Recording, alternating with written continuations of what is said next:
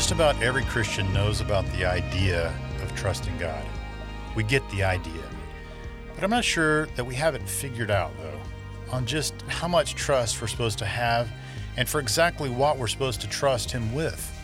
How far are we supposed to take trust when it comes to our relationship with God? Is there such a thing as too much trust? This is the Realology Podcast.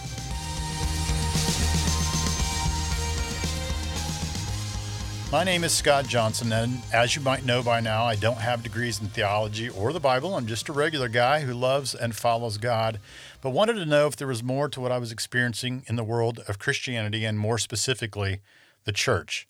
In this podcast, it's the collection of a journey to dig much deeper into the realm of faith, and Realology itself is the study of the do-over, and it's founded on the philosophy and the principle of stopping and thinking of what we're doing and why we're doing it, especially when it comes to what I know about God, Jesus, and ultimately what this all has to do with me. Parenting is a very interesting role. You bring a child into your world so that you can guide them and teach them and love them and then provide for them. Now that last one, well, it takes a certain amount of sacrifice to make that happen. Providing for your children typically means that your needs will inevitably take a back seat. So just the other day, one of my daughters came home from working at her bagel place job, touting a bag of bagels, exclaiming, "I've got bagels." Now that statement would probably lead you to believe that these bagels were a gift for anyone and everyone to partake of. Unfortunately for my wife, she would find out that this was not the case.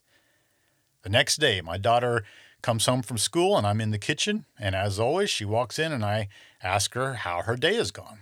While she's mumbling out her reply, she's eyeing the bag of bagels behind me, which have been transferred into a large clear Ziploc bag. After her mumbled response, she very clearly exclaimed, "I hope no one ate that chocolate chip bagel." I look over at the bag and quickly see that the chocolate chip bagel is not among the lesser bagels. My daughter's frustration boils over, and although I try to console her about her not knowing that she had claimed that specific bagel as her own and that no one in the house has the ability to read minds, she grumbles under her breath, turns, and goes to her room. Now, who would do such a thing? Who would commit such an atrocity? Who would deprive this poor child of a sweet circular bread treat? What horrible person doesn't check with the entire house before eating something that was thought to be a gift for anyone and everyone? Who, I ask you? Well, my wife, that's who. And she would later learn of her offense and the next day would go out to specifically replace this coveted chocolate chip bagel. And I remember her words very clearly as she said, "How easily these kids forget about the food that they eat on a daily basis that somehow magically appears in the house every week. But oh no, that's my bagel." Well, in all seriousness, it's very natural that parents should provide for their children. I mean, that's the way it's supposed to be. And someday, they will probably return the favor and they'll have to provide for us. But for now, it's our job. Now, when it comes to our heavenly parent, did you know that He wants to do exactly the same thing? To provide. I wonder, though, just what we expect of Him. To what degree do we trust Him to provide? For what and for how much? We obviously trust God to be there. When we're in trouble or if we have a specific need, we can call on Him and He'll be there. So we trust Him to provide His presence. I think we also trust Him to provide spiritual guidance, to provide spiritual health and spiritual life. And we trust Him to provide blessing, whatever that means to each individual person. I think mostly, though, that we typically trust Him to provide the things that we just can't provide for ourselves. Now, for the things we can provide for ourselves, you know what? We've got this. We don't really need him for those things. And here in America, that covers quite a lot of areas where we don't trust him to provide simply because we just don't really need him to provide. A lot of the typical thought kind of goes something like this. Well, I think God provides us with know-how and the skills we were born with to go and do the things we need to do. Or maybe God helps those who help themselves. I mean, it is true. We do go after our education. We go after jobs and careers. We go after relationships. We're able to provide for ourselves, for the most part, for most of the needs or wants that we have. So our need for God to handle things isn't really there. Only if we find ourselves in a very, very specific position of need for something like a job or a wife or a life or whatever, then we will go and we'll seek out his help. But all the while, in the background, we're still doing stuff to try to make it happen on our own.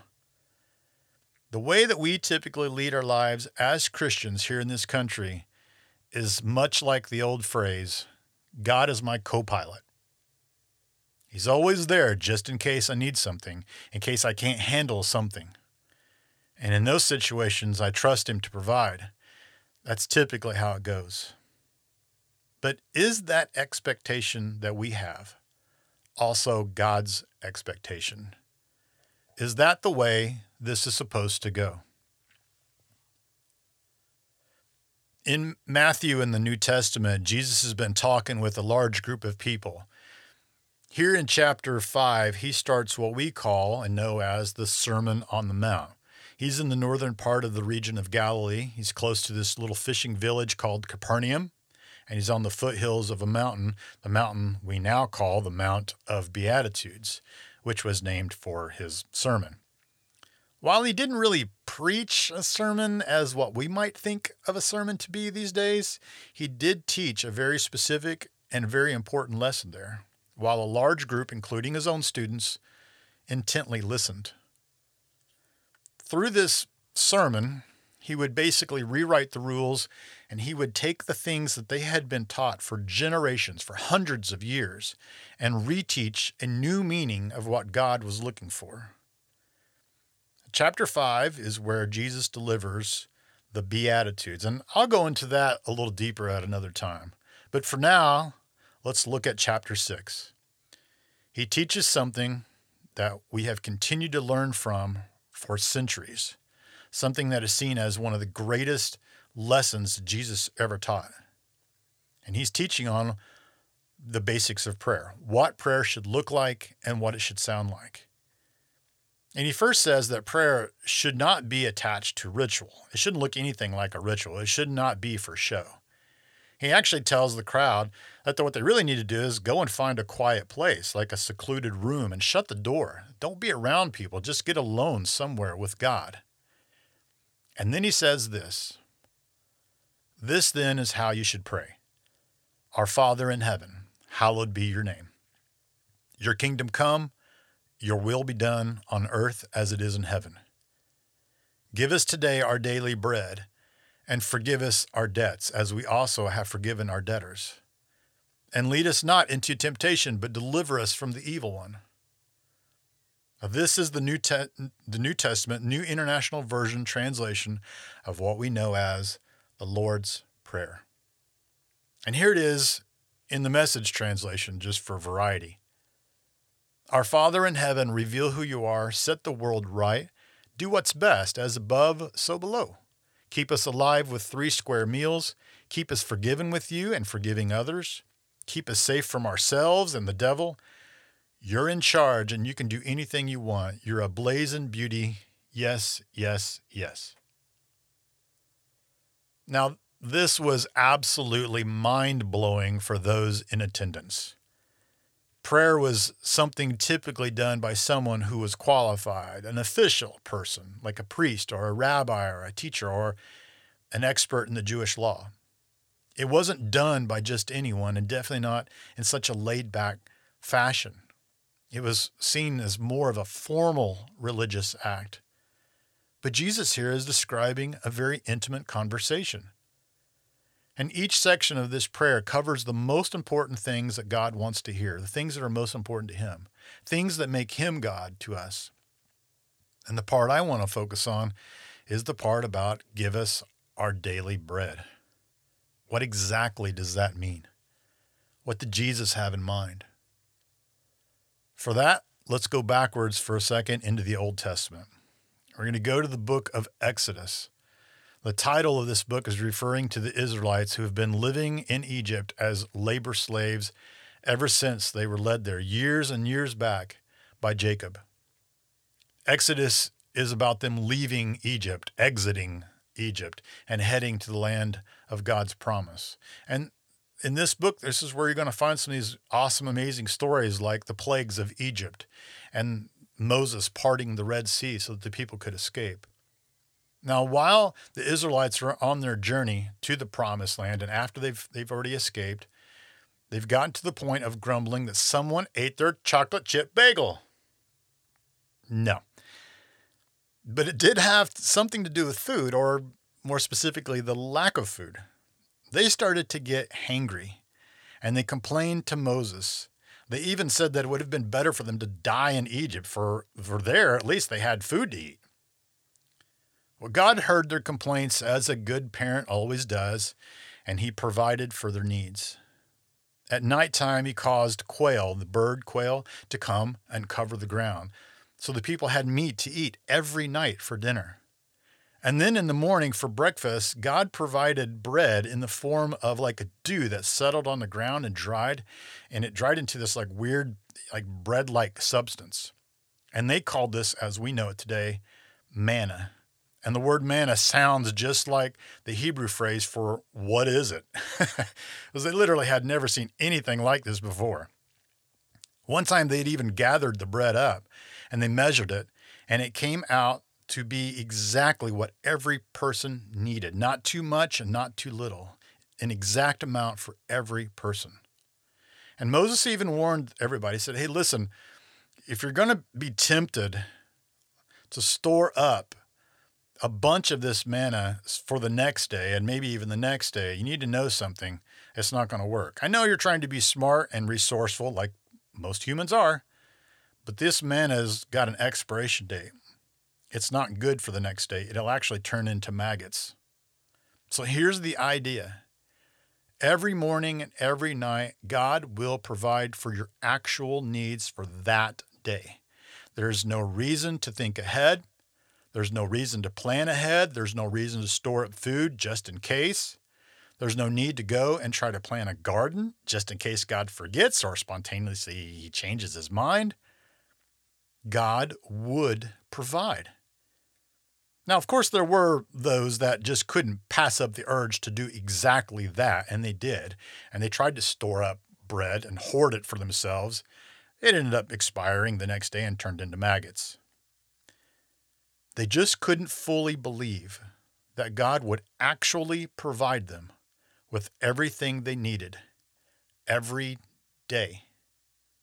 They couldn't believe that he would truly, truly provide. Their faith, and we know faith to mean an intimate knowledge of God, knowing him intimately, their faith was pretty darn small. But after all, and after their leaders helping lead them to trust God, they didn't go hungry. They didn't starve out in the desert. They lived and they survived. So back to Matthew 6. We don't have to try and figure out what Jesus meant by give us our daily bread. Starting in verse 25, he pretty much spells it all out to all of us by saying this. That is why I tell you to not worry about everyday life, whether you have enough food and drink or enough clothes to wear. Isn't life more than food and your body more than clothing? Look at the birds. They don't plant, they don't harvest or store food in barns. Your earthly Father feeds them. And aren't you far more valuable to him than they are? Can all your worries add a single moment to your life? And why worry about your clothing? Look at the lilies of the field and how they grow. They don't work or make their clothing, yet Solomon in all of his glory was not dressed as beautifully as they are. And if God cares so wonderfully for wildflowers that are here today and they're thrown into the fire tomorrow, He will certainly care for you. Why do you have so little faith? So don't worry about these things, saying, what will we eat? And what will we drink? And what will we wear? These things dominate the thoughts of unbelievers. But your heavenly Father already knows all your needs. Seek the kingdom of God above all else and live righteously, and He will give you everything you need. So don't worry about tomorrow, for tomorrow will bring its own worries. Today's trouble is enough for today. So, what are we supposed to think about God when it comes to Him being a provider? How far are we supposed to take this? How much trust does He deserve? And how radical are we supposed to live? Now, I'm not saying, go quit your job today because God will provide, without you needing to lift a finger. I'm not saying that. And I'm not saying that you can go and sit in your house and binge Netflix all day without worrying about how you're even going to pay for it. The world in which we live requires money, unfortunately. We've got bills, and all the necessities of life has a price. What I am saying, though, is that here in America, the land of the American dream, the normal, everyday philosophy of life is to work hard, pursue a degree, go after that dream job, that dream career. If you've got one you don't like, go get another one. We can all be and do whatever we put our minds to, which, by the way, leaves exactly no room for God. Because we can solve all of our own problems, and we can provide for ourselves. We're good enough, we're smart enough, we're resourceful enough. And in the Christian lens, God has already given us abilities to handle things on our own. Unfortunately, that's just not what I read in Matthew 6. Our own natural thinking and impulse is to only trust what we can do and what we can handle. No, we're not in control of every situation. We know that. But we feel like we're good enough and smart enough and resourceful enough that we can make good out of all the tough stuff in life. We can do it. That's the thought anyway. That's our natural instinct. But Jesus is asking us to consider another way. Choosing to be a follower of God means that we sacrifice all the things we think we know. It means sacrificing and ignoring our natural instinct and turning our backs on the philosophy of human living, which is the ways of the world. Jesus has already made it abundantly clear that God's deepest desire is to restore humans, which is us, back to the way things were meant to be, back to the original design. And that design had God being the parent and us being the children. He's more than willing to sacrifice for our needs. He wants more than anything to be our sole provider, to be our Father. And for us, we still got to earn money on this planet. We still have to live each day, pay bills and pay taxes. But instead of having an attitude of, I can provide for myself, and having an impulse to take care of things on my own, maybe our first action should be to go to God and allow Him to do what He's already promised and also what He does best. Maybe our faith, remember what we intimately know of Him, maybe that needs to grow a bit more. Maybe we should start today to radically trust that He will actually provide. But that's way harder than it seems, because in most situations, it's going to require patience and waiting, something that doesn't typically come very natural to the vast majority of us. Trusting God it's just not a one-time event. It's a lifestyle. We can't say that we trust Him, but yet are also keeping our options open, because it just doesn't work that way. Total trust is the key to really knowing Him and to having an intimate relationship with our Father. God is wanting each of us, everyone, to help him facilitate his mission on this planet. But that only comes when we are ready to surrender completely and trust radically that he is what he says he is, which is our Father and our provider. I'd like to encourage you to rethink, research, and rediscover the depths of this relationship, the truths of God, the life of Jesus, and the purpose of the ecclesia, which is you and me. We can't just go to church and listen to the sermon and think, hey, everything's good. That's not nearly enough. I encourage you to take a hold of this faith in God, the life that we walk with him, with both of your hands, and make it your own. Don't take my word for it. Investigate God and get to know him on a much deeper level. But just remember that it all starts with a willing spirit to stop and think.